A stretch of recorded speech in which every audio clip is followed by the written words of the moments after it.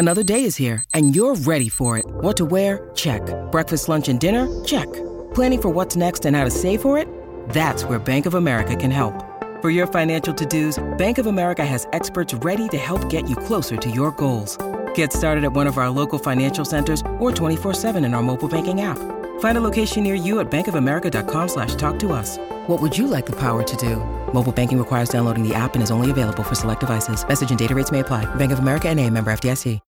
When you need mealtime inspiration, it's worth shopping Kroger, where you'll find over 30,000 mouth-watering choices that excite your inner foodie. And no matter what tasty choice you make, you'll enjoy our everyday low prices, plus extra ways to save, like digital coupons worth over $600 each week. You can also save up to $1 off per gallon at the pump with fuel points. More savings and more inspiring flavors make shopping Kroger worth it every time. Kroger, fresh for everyone. Fuel restrictions apply.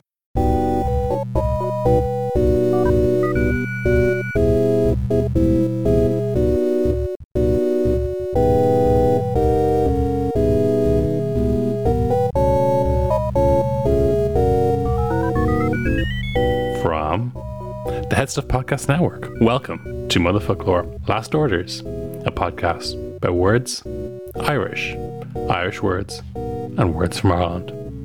I am Darach O'Shea.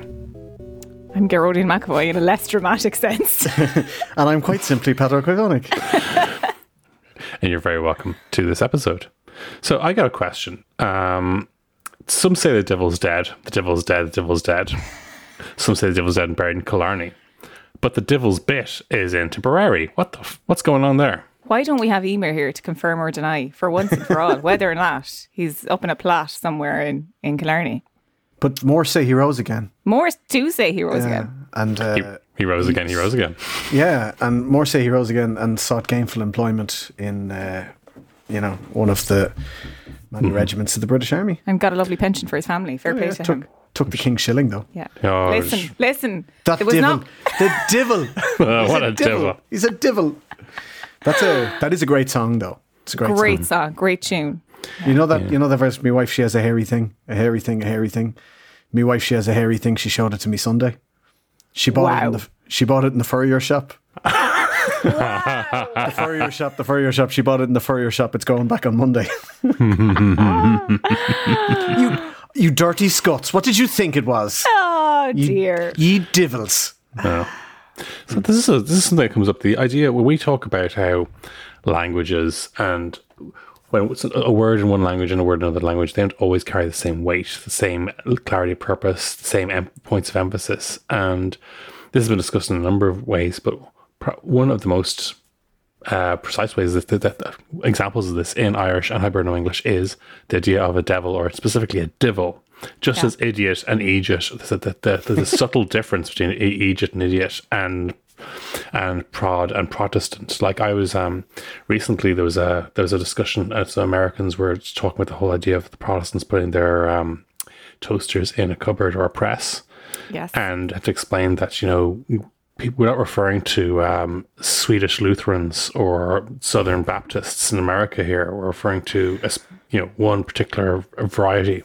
It's also really, really lazy as a stereotype, because it doesn't even refer to working class Protestants in Dublin or Belfast or Derry or Cork. Like it's very specifically tray bakes and triangular sandwiches, Presbyterian or Church of Ireland, church faith kind of Protestantism, which is fine, because if that's the worst thing anybody says about you, that you put your toaster in the press, it's not really harmful discrimination. No.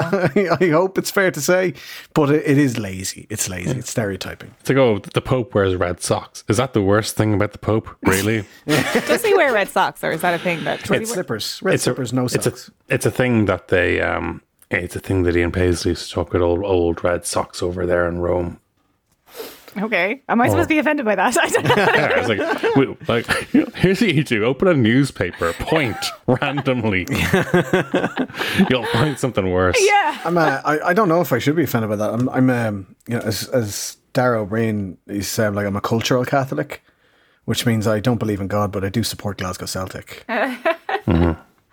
I think, cultural Catholic is a phrase. I believe it was actually imported from the Spanish, and that non-practicing Catholic was a very popular term until relatively recently. But there was an implication that a person who's non-practicing Catholic is, a pretty lazy or a hypocrite, as opposed to being culturally Catholic. The first time I saw that expression was in an interview with the Mexican actor Gael Garcia Bernal. Oh. That's a nice little Garcia. Yeah, I like that. Garcia that you've thrown in there. If he's Mexican, though, he doesn't do that. They don't do that. No, it's Garcia. Yeah. Oh, that's me told.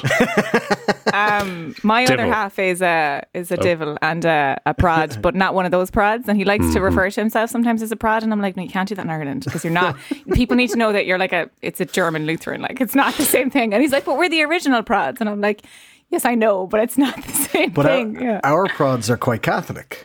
Yeah, there's very little in the difference. I've been to Protestant Mass and I knew all the words. And I was like, what the fuck? This is the same thing. But did they get you with the extra bit on the Our Father? There was a bit extra on the Our Father, and notably, the priest was a woman. So, but other than that I wouldn't have known. I was like... Dead giveaway. Yeah. Dead giveaway. Yeah. That's the only bit of circumcision we have in Catholicism. We circumcise the Our Father. Yeah. They have a nice little spiel on the end of it. But other than that, I knew all the bits. I knew all the bits, and I was very surprised. And it looked the same. It was Christchurch Cathedral in Dublin. Is it Christchurch? Yeah, the one. Yeah. Mm-hmm. And yeah, as I said, did you know there's no Catholic cathedral in Dublin? What about the Pro? It's the Pro Cathedral. It's a Pro Cathedral. What's the difference? Standing for a cathedral. It's standing in place of a cathedral.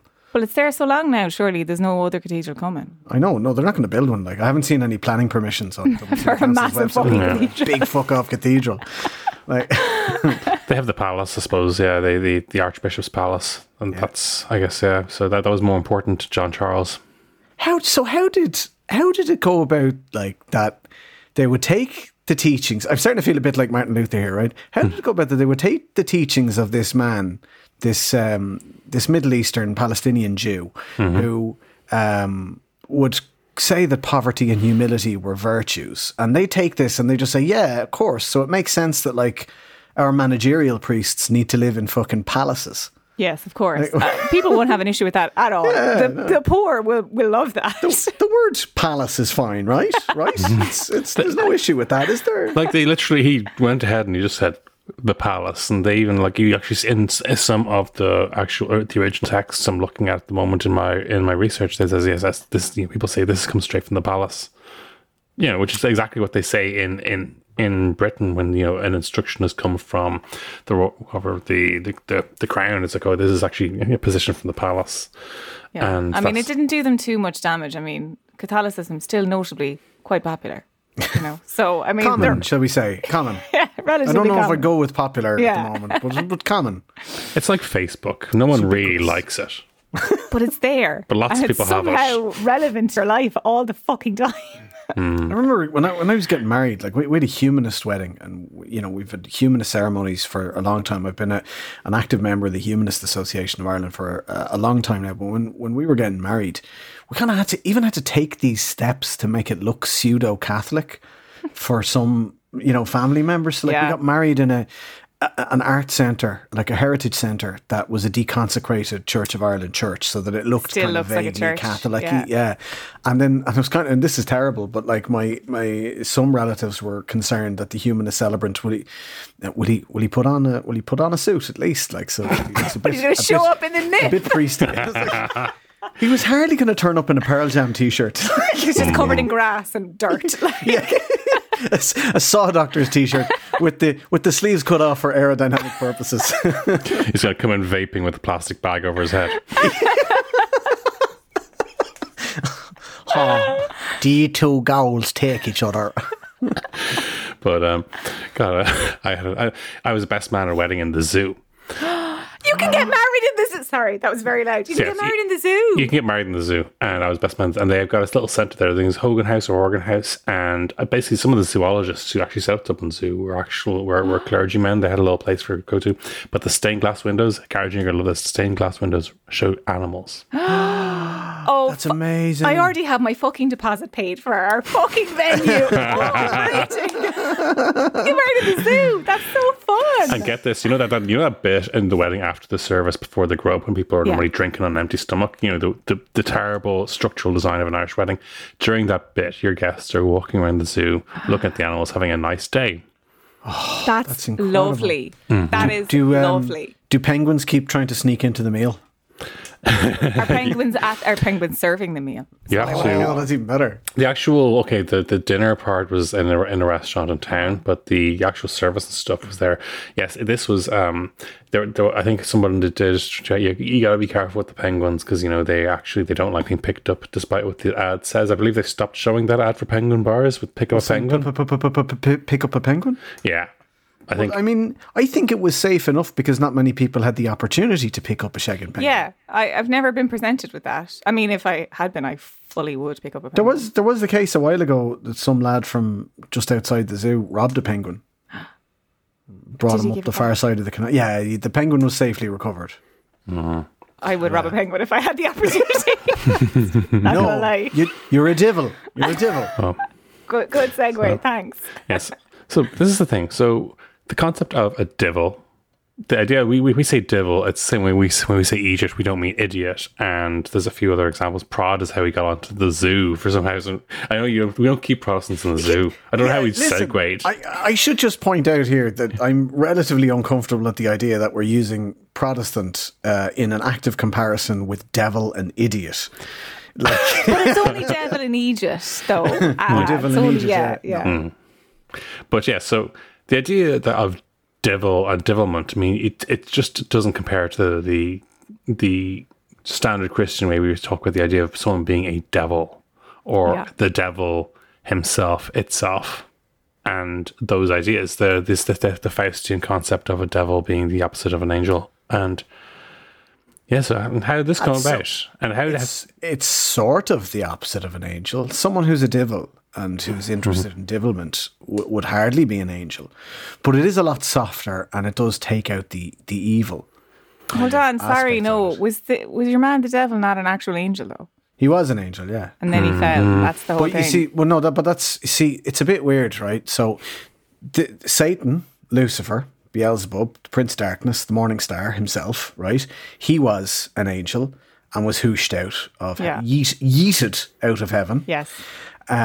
But this idea of a devil, like there are references not just in the Bible but throughout Christian lore and mythology and history to devils, many devils, people being possessed by devils, and Jesus would bait the devils out of people and rid them of their possession. So he became known as the devil because basically when he got kicked out of heaven and sent out to hell, he became, you know, devil number one.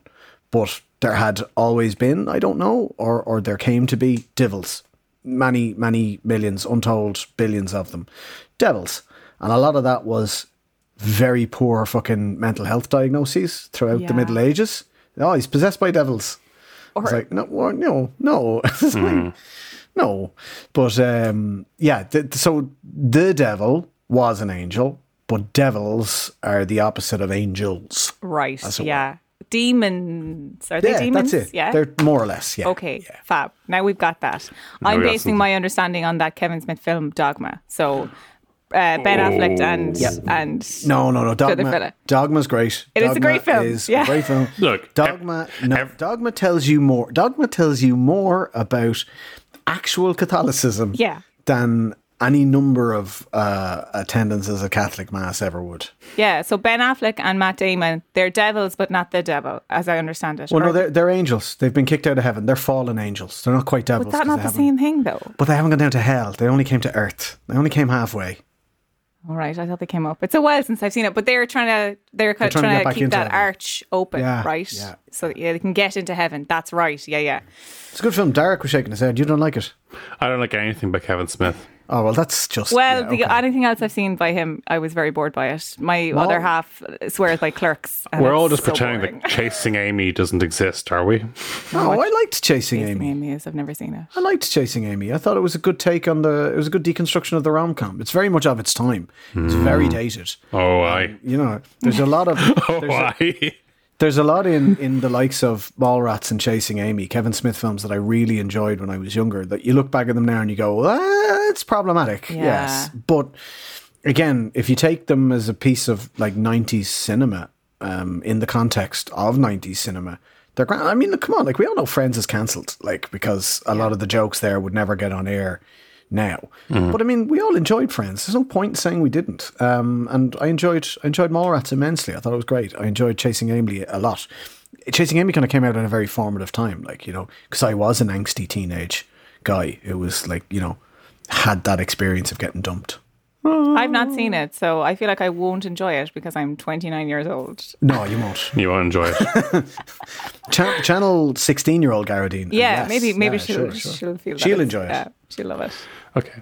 Anyway, yeah, so Dogma by Kevin Smith, the idea of angels, devils. There's been a lot of discussion recently. It's one of these things that's gradually got steam as biblically accurate angels has become a thing now on the Twitter. And we all know that biblically accurate angels are mad, are crazily, have lots of eyes, are monsters, are terrifying. So an angel comes out as being not afraid. It's like a giant spider. Yeah, where it would make sense. It was this beautiful ride coming down with lovely skin and flowing hair. You're not going to be afraid. Well, you might be if you're just afraid of the opposite sex. But like if it's a big spider monster, yeah, be not afraid has a different meaning. Be not afraid. What the fuck? There's a type of angel called a wheel. Which is spinning like wheel a of fire. spinning fiery wheel with many, many eyes. Don't be afraid. Too late. Legit, yeah. How's it going? A priest told us once that in that particular part of the Gospels, when they were referring to the birth of Jesus, and that the shepherds see this, he mentioned specifically that the writers of the text, you know, who kept the Gospels, would specifically have known that a shepherd couldn't give evidence in court. So the idea is, a shepherd saw it. This person's testimony. In the same way that they had the three kings to lend legitimacy to it. They had the shepherd to sort of say, well... They're basically saying, listen, you know, the only reason you haven't heard this before is because those shepherds they wouldn't have their testimony taken seriously. Oh my God, shepherds found rotted. Oh my God, so rude. How dare they? Believe shepherds, okay? Their accounts are very important. I think the idea is the shepherds are so bored all the time that they just made shit up. The boy who cried wolf was a shepherd. There you go. Yeah.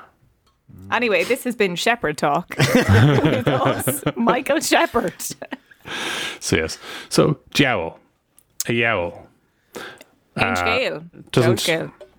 Scale, jowl scale, which means no scale at all. The idea is, of course, that the devil means, you know, any crack, divil a bit. Yeah. Divil a bit. Yeah, divil a bit. The devil also represents kind of a mathematical concept of zero. Yeah, zero is the devil. Mm-hmm. So there's a kind of a light-hearted element to divil and divilment, and it's probably because all of our folklore and mythology comes from history, and our history, which is like the period of historical times that has been recorded, is very heavily influenced by the Christian Church, because we didn't really have a written history per se that predates Christianity come to Ireland. We were the land of saints and scholars. The monks did an awful lot of the writing. So everything got tinged with that Christianity. And even the earliest tellings of Fionn and the Fianna, all of those stories from our mythology, they are told from a Christian point of view. And if you read, and I know we've mentioned on the podcast before, but if you read Ogilv na Seanóireach is probably one of the most well-known texts around Fenian mythology in Ireland. And it's Caoilte mac Rónán, St. Patrick and Oscar mac Finn, Oscar the son of Fionn, walking around Ireland talking about the good old days before Oscar went to, or not Oscar, sorry, Oisín. Oscar was his son. Yeah. Oisín mac Finn, walking around Ireland, looking at all the parts. I remember when Fionn hooshed that boulder into place, and that's a lab of Diarmid agus Grania. I'll tell you the story of Diarmid agus Grania. But of course, it ends in them recanting their terrible pagan ways. They see that all of their old friends, Fionn and Oscar and Gull and Conan, that they're all in hell, because they had the temerity to live before Christianity arrived to Ireland, and they repent and they're baptised. Likewise, the children of Lir, the end of the children of Lir, they hear the bells tolled on Loch Derrig, they're baptised and they die Christians. So all of our mythology is very heavily influenced by Christianity. So therefore, we don't have that Wolverine or Loki or, to a certain extent, certain elements of Zeus's personality. We don't have that trickster god. Yeah. So a lot of our mythology, our folklore, as it has been handed down the generations, around divilment needed a baddie who wasn't really that bad, but was just up to a bit of mischief. So we got the devil. We got the actual devil himself, the great Satan, like talking about, coming around saying like stealing apples or taking people's money and, hiding people's shoes and shit like that. We had the fairy folk as well. But again, very heavily influenced by Christianity. And that's where we get a lot of this idea of, oh, sure, he's a devil. And, I was just going to say that it's very, like, devilment. Yeah, there's that devil element to it that was brought in afterwards to kind of make sense of the stories we had. But the devilment that happens is very similar to the kind of carry on that the fairy folk would be doing. Do you know? They're like, nobody's getting murdered in their sleep, really. But somebody's shoes might be taken, or you might play a class on somebody who deserved it because they were a bad person initially. But like, yeah, it's much softer than eternal damnation, I think. Yeah. A little bit, yeah.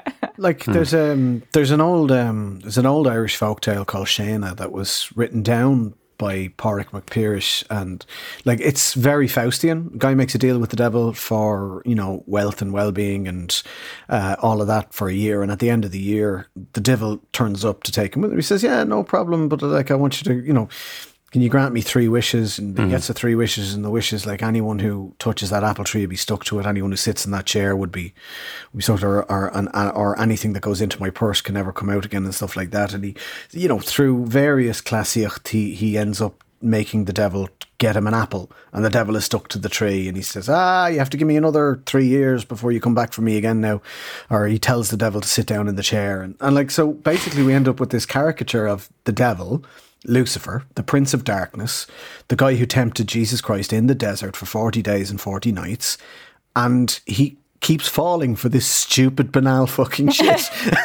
It's like, sit down in that chair. You think the Prince of Darkness would remember that that's the chair that he made.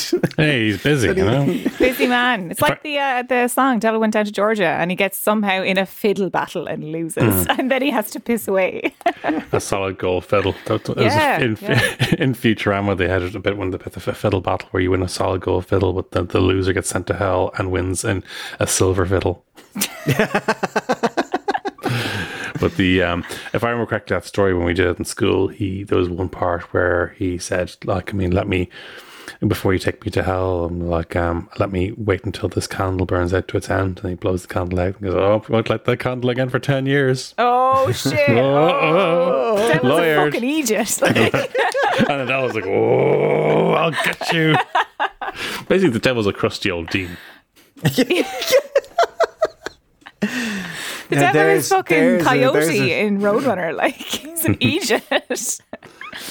But speaking of Coyote, like certain Native American tribes, First Nation tribes in Canada, and Coyote in particular would be around the Navajo Nation and places like that, where he would take on the form of that trickster god. And in more arboreal parts of North America, it's Wolverine, and Wolverine was a devil and would always try and trick the other animals and the other spirits and the other gods. But we didn't really have that, because we don't get a lot of folklore stories at all about the old Irish gods, the pre-Christian gods, the actual gods in Ireland. We do hear a little bit about Lugh Ildánach, because he was Cuchulain's father. But really, apart from that, like and it's a fascinating part of our lore, our folklore, and yeah, we don't know enough about it. So a lot of our kind of harmless little cautionary tales for kids have involved the actual Lord of Darkness, Satan himself. Yeah, but as you said, it's. I did a really fascinating module in my final year in college, and we did.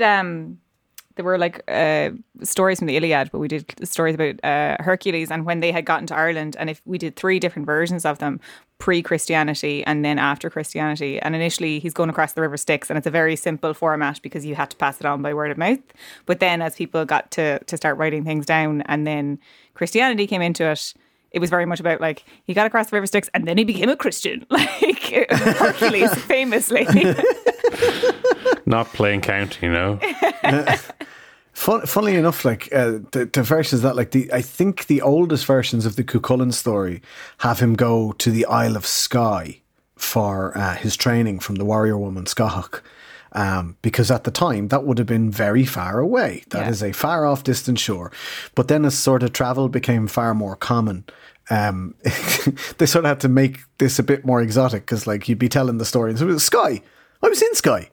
There's nothing in Skye. Where did you train? Where did you train? What are you talking about? That's bullshit. So it had to become Scythia, which is on the further edge of the Roman Empire, way over in Asia Minor. It's funny how stories change from generation to generation. As we become more able to tell them, they have to become better. And sometimes the simplest ones are the best. Yeah, they do. Yeah, and they don't necessarily need the devil in them. Do you know? I'll tell you a simple story at the end of the podcast. Remind me. I'll tell you a simple story. Okay. Another trickster god in mythology or folklore, rather, is the wren. Oh, the wren. A devil. If there ever was one. And I guess this is compounded by the fact that we had a story thrown in about, like, arguably the most overrated of all the saints is Stephen. Like, he's a fairly big... he's no Hang Paul. on, did he not get eaten by a lion? No, he was stoned to death. Who got eaten by a lion? A few of them. I know Daniel didn't. Daniel didn't get eaten by a lion. He avoided it. But then I think there was a... I love this. Anyway, bad radio. But anyway, Stephen gets a fairly high-profile day, which our neighbours call Boxing Day. But and then he gets a green named after him in the centre of Dublin. But basically, he didn't do much other than that. Apparently, a wren ratted him out. Yeah, he was the first Christian martyr, and he was hiding from the Romans. And Iran started singing, basically saying, "He's over here, lads." And they found him, and apparently he was stoned to death. Saint Ignatius of Antioch was eaten by lions at the Colosseum. Who the fuck is Saint Ignatius? Why do I know that? He's the patron saint of getting owned. Oh, I mean, lads, he was eaten by lions. Come on. Yeah. When is his day? I'll find out for you now. Saint Makua of Tigmakua, his day is the 24th of December. It might actually be the 25th of December now that I say that. It might be Christmas Day. The Vatican has a website, has a page on just all these saints and what they're the patron saints of, and there's some mad stuff people are patron saints of. Like there's patron saint Expedius. I discovered recently, patron saint of getting parcels delivered quickly to you. He's been very useful in the pandemic. I'll have you know. Expedius. Yeah, he's got 100% return rate for me. Thank you very much. 1st of February, Saint Ignatius of Antioch. At the same day as herself, sure. Yeah, it used to be on the 17th of October. Why did he get hooshed? Right, because they changed the calendar from the Gregorian or from the Julian calendar to the Gregorian calendar. Saint Blaise is the patron saint of sore throats, and he wasn't he forced to swallow like burning swords or something. That's very on the nose, isn't it? Yeah. Anyway, devil. The devil. I think we do need to point out, because I don't think we've said it, but like, devil is like a very common, because I know we've got American listeners, and I know at least in America, in some parts of America, like they're not in. Megan Figueroa talked to us about they're not fond of talking about hell and devil, and they will like censor themselves and say heck instead of hell sometimes. But darn you to heck. But the devil and calling somebody a devil is very, and even using, like, I said it about a month ago, and I posted in our WhatsApp group about it because I was very confused, and I said it to my partner. I said, I can't remember what it was, but let's say it was jam. I was like, oh, you're a devil for jam. And he was like, what the fuck do you mean? And then I was like, oh, you're a devil. And then I was like, we're together nearly a decade. How have I not said this to you before? And then I was trying to explain. So if it's like a quantifiable, it's like, you eat a lot of jam. That was essentially it. But I couldn't. And I text you guys and I was like, how do I explain it to him? And Derek was like, it's in my book. And I was like, it didn't make the 23 kilos cut for when I came over here. Sorry. I was bringing other loved items with me. I can't believe you don't have the Kindle version. My God. Sorry. I don't even own a Kindle. Sorry. No. The Kindle doesn't fully represent what a great graphic design job the gang at Zeus did. No, that's true, actually. Okay. Yeah. I have the real deal. Okay. It's at home. Real deal is.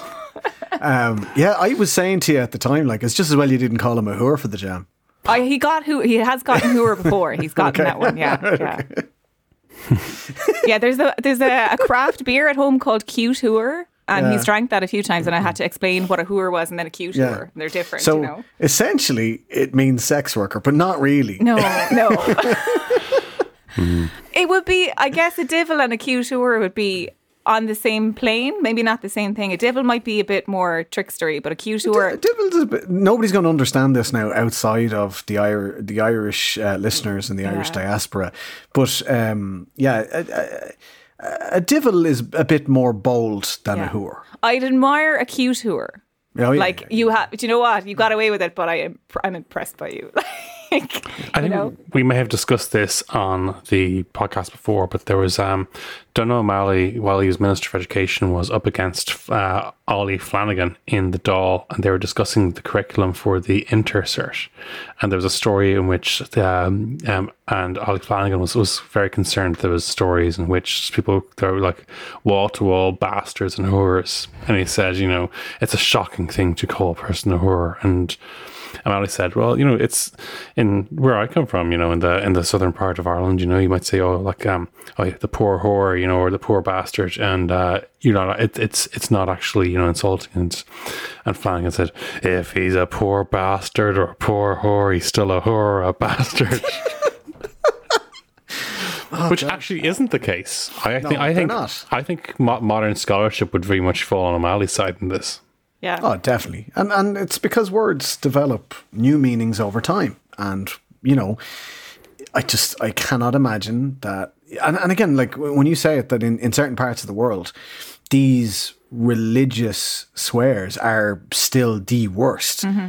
Like the worst, the biggest, the F word or C word equivalent in Quebec is tabarnak. Like taking the tabernacle in vain. That's their C word or their F word, tabarnak, which I just think is just brilliant. I'd love to be in the habit of saying that if anything broke or something. I do. Like that. I respect the fact that some people, you need to leave a little bit of room for exceptional circumstances where you do need to save a couple of very special occasion swear words. And if your straight go-to swear word is the worst one, you're kind of disarming yourself. The worst, actually, now that you say that, the worst swear word here is it means devil. Perkele. They love saying it. It just means devil. The other one, vitu, is female genitalia, which they use as fuck. But perkele is devil, actually, now that you say that. Satana is in Swedish. That's probably one of the... Sorry to any of our Finnish or Swedish listeners for the vulgarity. There are all these Lutherans just throwing down their headphones in disgust. Nailing theses to a wall in disgust. The 95 problems with motherfucker. Thread 1/95. Martin Luther would be fucking insufferable on Twitter. Mm-hmm. Yeah, he would, yeah. Himself and Yates, imagine them getting in spats. Deleting my account. I don't need to be part of that. I don't need to see that on my timeline. Absolutely not. Okay, it's Jibs here from Pints of Malt. So our podcast is basically a group of Irish Nigerian lads who tell their stories, growing up in Ireland as well as Nigeria, and we share our experiences with all of y'all. We also add a bit of comedy as well, to get y'all laughing, get y'all through the week in these tough times that we are in. So y'all sit back and just, enjoy the show. As Jib said, we're the Pints of Malt podcast. You can find us on all streaming platforms, including the Headstuff Network. When you're in history, and they start, we're going to learn about the diet of worms today. Yeah, it's never as exciting as it sounds, is it? Yeah. Imagine being a history teacher and thinking, here it is, year 28, making the same shitty joke. God, will it ever get better? Why isn't there any new history for me to teach? Yeah, but I think to get back to it, like, I think devil is like, it can be used as children can get up to devilment. You might not call a child a devil, but children are notorious for devilment, and it's kind of like it's like maybe bad behavior, but in a sort of cute way. Yeah. That it's fine. wholesome mischief. Like you'd actually say, child's eyes are full of devilment. Full of devilment. Oh, easily. Full of devilment. Yeah, full of devilment. He's been here before. Full of devilment. But there's no harm in him, you know? That's the central thing. There's no harm in him. But he's not harmless. No, he's not harmless. That's different again. Jesus Christ, how does anyone live in this country? I love how we use the devil in Irish as well, because a yowl is a very good exclamation. Yeah, for it's great. Any purposes at all. And basically you're just saying, oh, the devil, to something, which sounds comically effete in English, but in Irish, a yowl. Oh, the devil. Oh, the devil. Like sounds like you're in a Carry On movie. Yeah. You know, which is just British humour, which is something I still can't get. Ain't it funny? He's wearing a dress, isn't it? I'm glad that Monty Python was censored for so long in Ireland, because I tried to watch Life of Brian not that long ago, and in the first 15 minutes I was like, this is the worst thing I've ever seen. I'm so offended by it. And I turned it off. So bad. And that's not even from the point of view of a Christian being offended. No, you're just offended from the awful. I don't mind Life of Brian. Life of Brian is a very good political satire, but it's not laugh out loud funny. Like it's. But then again, I don't know. Just there's some people in all they want to hear is a catchphrase, and maybe it explains the incredible success of the likes of Bo Selecta, Little Britain, and all that. That like, am I bothered? That kind of stuff. Oh, Catherine Tate, yeah.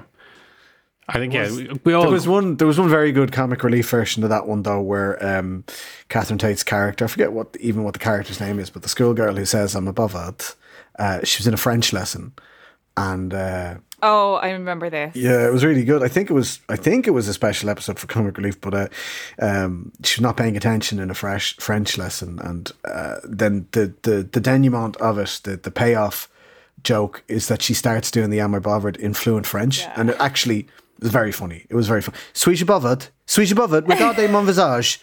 Suis-je bothered? Suis-je bothered? That's good. It's not as funny as they make it out to be, but it's still funny. It's not. But I mean, look, a lot of British humour, and I don't mean to be, piling on the Brits in their hour of misery, having lost the penalty shootout in the big sports ball. I was going to say, which hour? Which hour? Is it not just a decade long?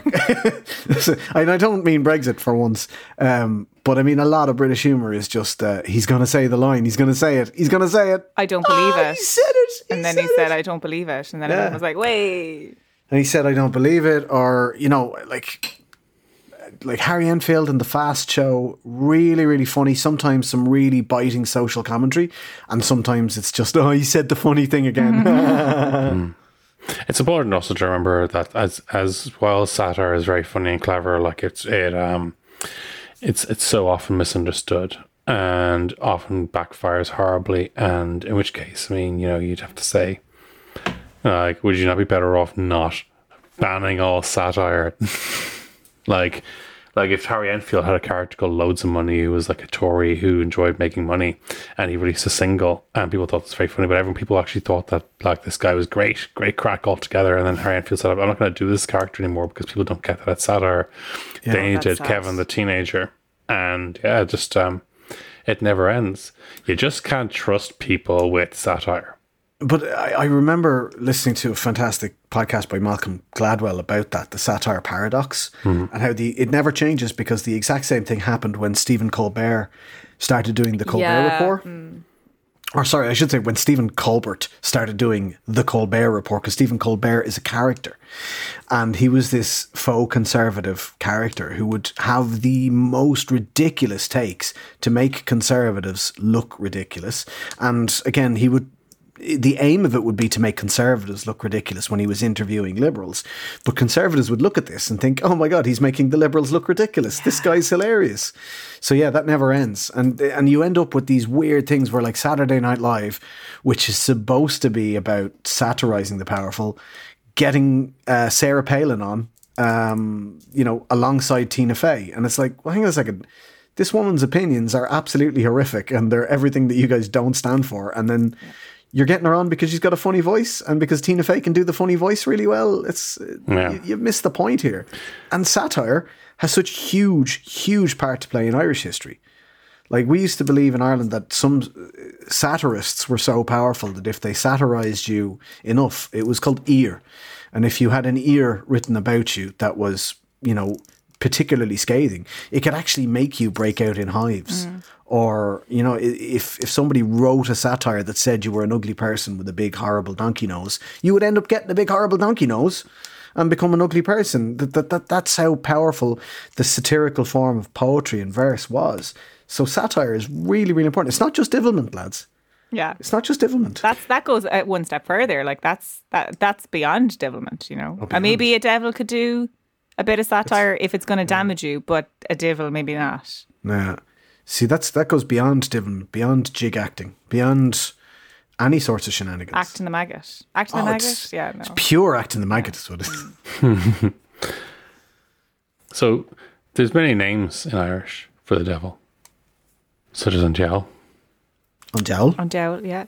Or Andeal. I don't know where you depends on where you are in the country. Anjal or Andeal. Jowl. There's others. I'd say Jowl as well.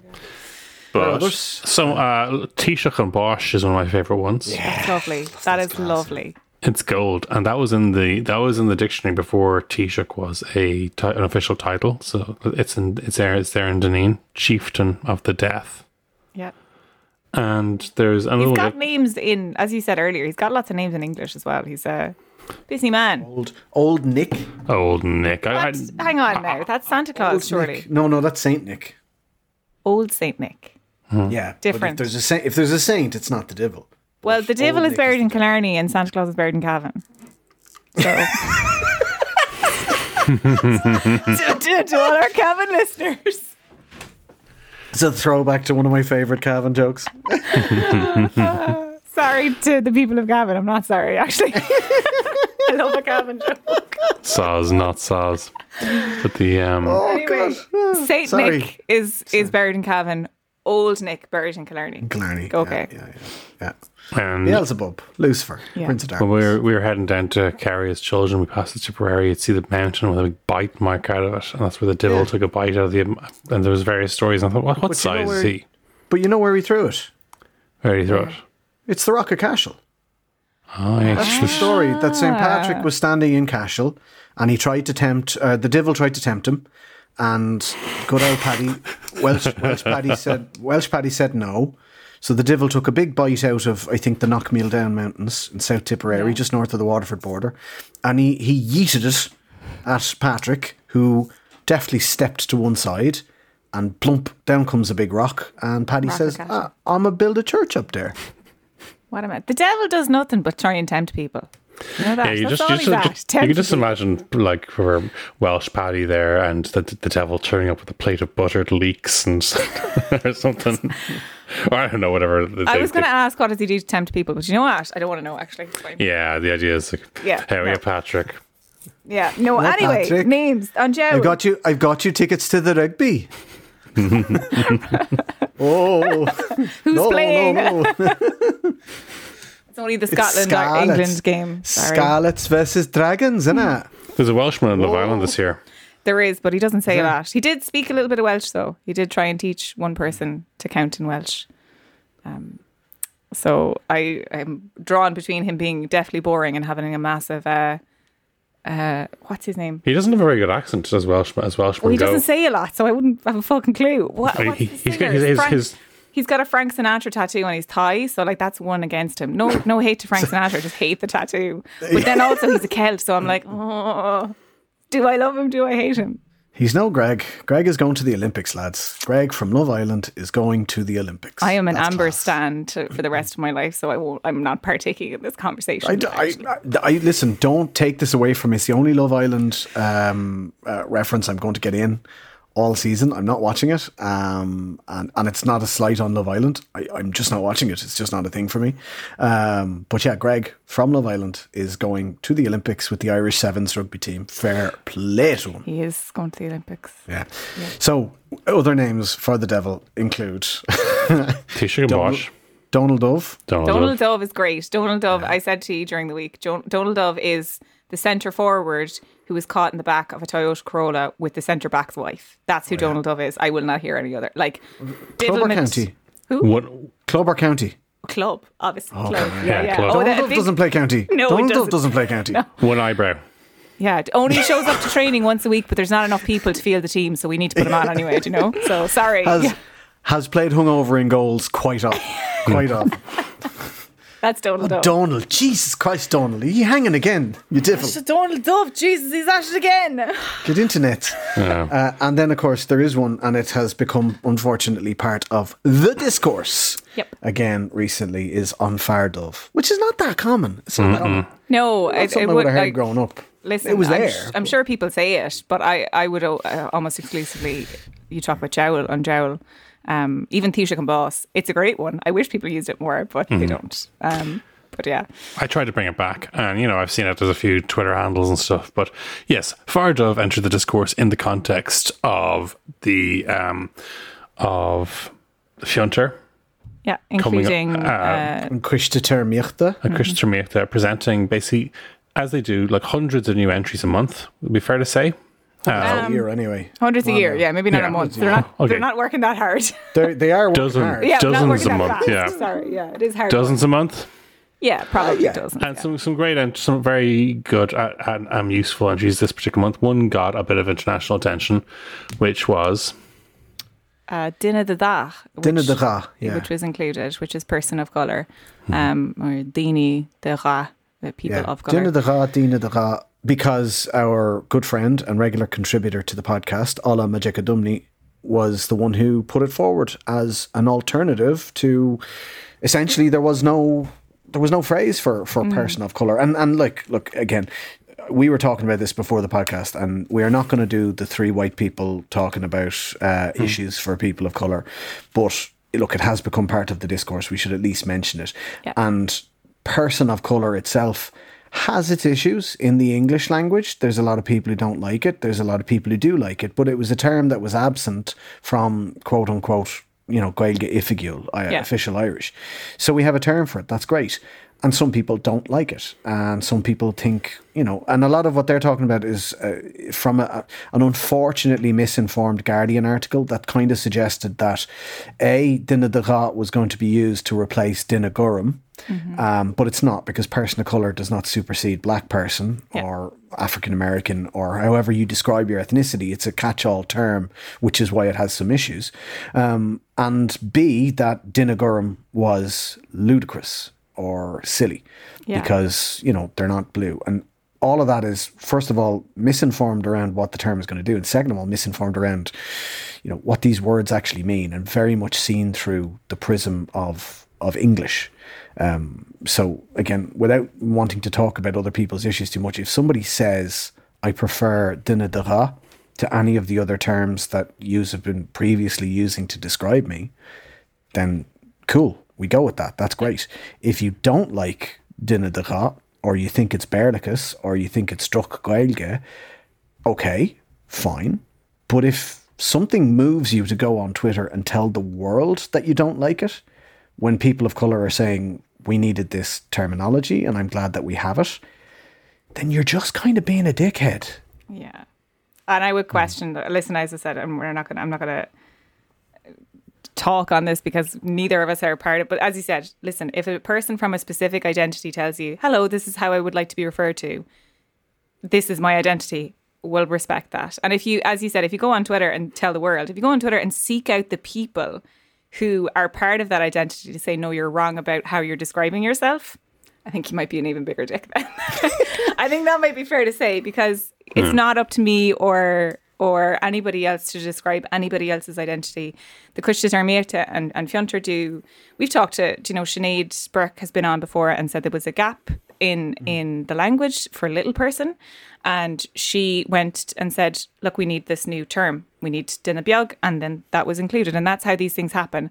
And it's not just sort of, having worked for a time with Fiontar, like the time between getting a word submission and then getting that word to publication is like, people underestimate how long a time that takes and how much has gone into it and how many people, experienced and learned people, and how many steps go into it to put a term forward. It's not just sort of some fella was like, yep, that'll do.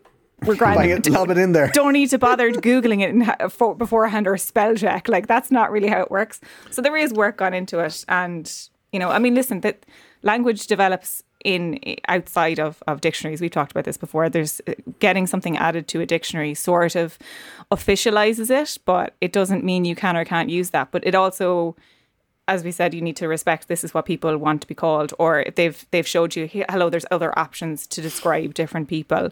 And if you're being deliberately obtuse about it, I think that's a you problem, rather than a language problem. Stop being a divil. Yeah. Oh, it's more than divil. It's more than divil. And if you're concerned with some of these new words that have been added, or new terms that have been added, the African clawed frog is frog, krubach, afrikach. Maybe that's one of the ones you should be up in arms about, unless, there's another reason. Yeah. I'd also like to add, I was very happy to see that, I can't remember what it is now, hard of hearing was added to it as well, which is wonderful to describe people who are hard of hearing. A number of words regarding regarding hearing and hearing loss, I think as well, profoundly deaf, that sort of things, which is great because they're also identifying words, and I was really, really pleased to see those included because it's important that people have language to talk about themselves. I think it's a really wonderful thing. Language progresses constantly. Language is constantly growing. And because there's two languages that are so in contact with each other, Irish and English, while they're not necessarily, the history doesn't map onto the other, it does make sense that discourses in one language might impact discourses in the other. And that goes both ways. I think this discourse that is happening in the Irish language community is important. But I think there needs to be a level of respect, at least for the people who have the identity that we're talking about, and sort of hierarchy given to those opinions. Yeah, and just on the idea that we have to acknowledge the fact that Ireland is squarely in the Anglophonic world, and English is spoken here. And so this idea that Beirlichas is the worst thing that can happen to the Irish language, it's like, lads, the ship has sailed on that, and I say this as a convert because I truly used to believe that. And when I was younger, I would try and make sure that there would be no Beirlichas impinging on my lovely Gaeilge Gaelach. And then I got to college and I started studying Irish in college at, the highest level with some of the best lecturers in Irish in the world. And a lot of the modules were done through English because they know that this is a language the people in the room can understand, and that we can draw comparisons. And the whole idea of translation studies, everything was done with English as the main language and translating to English from English, Scots Gaelic to English to Irish, Scots Gaelic to, Irish to English to Scots Gaelic. So, I mean, look, ship sailed on that. We're a minority language in an unfortunately Anglophonic world. And yeah, some of the discourse is going to affect the new words that arrive in the language. It's going to happen. It's already happened. It's been happening for years, lads. Why the fuck would you pick this one to throw your knickers out the fucking door on? It's almost like there's another reason I might be picking that one. Yeah, so it's reminds us all of the Carr versus Glushton debate, huh? No, it doesn't. But I think there's something to be seen in I hate it. It's prescriptivism in grammar. I think it's people who are telling you, no, it's the grammar is incorrect and therefore you're a bad person. Like, calm down. Did you understand what Tom A. Farr meant? Yeah? Well, then everybody just calm down, okay? Yeah. It's going to be fine. Yeah, we'll get by. Don't let the devil interfere in these language discussions with his devilment. But the devil's in the details. Oh, God, the devil certainly is. Is it the devil's in the detail? The devil's in the detail, yeah.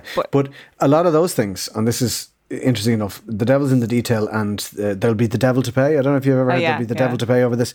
They're nautical terms. The devil was a particular part of the ship on the underside of the prow that was very difficult to reach. And there you are now. The devil to pay, for example, pay comes from pailler, an old French verb for to tar. And you used to have to tar the bottom of the ship to make sure that it would be waterproof. So the devil to pay was the hardest job to do because you'd have to be slung upside down underneath the prow of the ship with a hot bucket of tar, tarring the prow or the bow of the ship. So there'd be the devil to pay over this. There'd be hard work on this one. So there you go. Nothing to do with An Jowl A Hain. And that's that. Oh, I told you I'd tell you a story. Tell us the story. Yeah. So it's true. So it's an old Czech story, but I mean, this one has survived for centuries and centuries because it's so simple. But a man was walking down a main street one day and he saw right in front of him death, the spectre of death himself, Now, in some cultures, it's the devil. In some cultures, it's the Grim Reaper. But anyway, unmistakably, the messenger of the end of all things, the death, was right there. Fucking scythe in hands, big black robe, death. So this guy panics. He goes, no. It's before my time. No way. There's no way. So he turns around and he starts running. And he belts it until he gets to a train station. And he gets on the train. And he gets on the train, he goes as far as the train will take him. And he gets on a bus and he goes as far as the bus will take him. And the bus takes him to an airport and he gets on a plane and he flies to the other side of the world. And he gets on a boat and he goes as far as the boat will take him to this deserted desert island. And he climbs into a cave and he finally lets out a sigh of relief. And then behind him he hears a voice. He turns around and death is standing there. And he says, you know, when I saw you on that main street this morning, I had no idea how you were going to make it here in time for our meeting. It's a good one. And on that note, on that mysterious, chilling note, it's a slán from me. A slán from me. Agus slán weimse.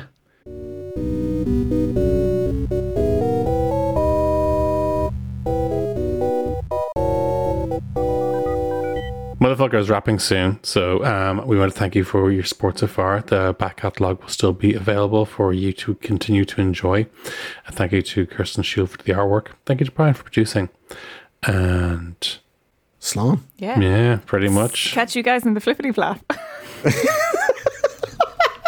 I've never said that in my life before. New catchphrase. I'm trying it out, okay? This has been a production of the Headstuff Podcast Network. There was never a playground when I was a child. The nearest one was like Carlow, and we never went. So Shut up!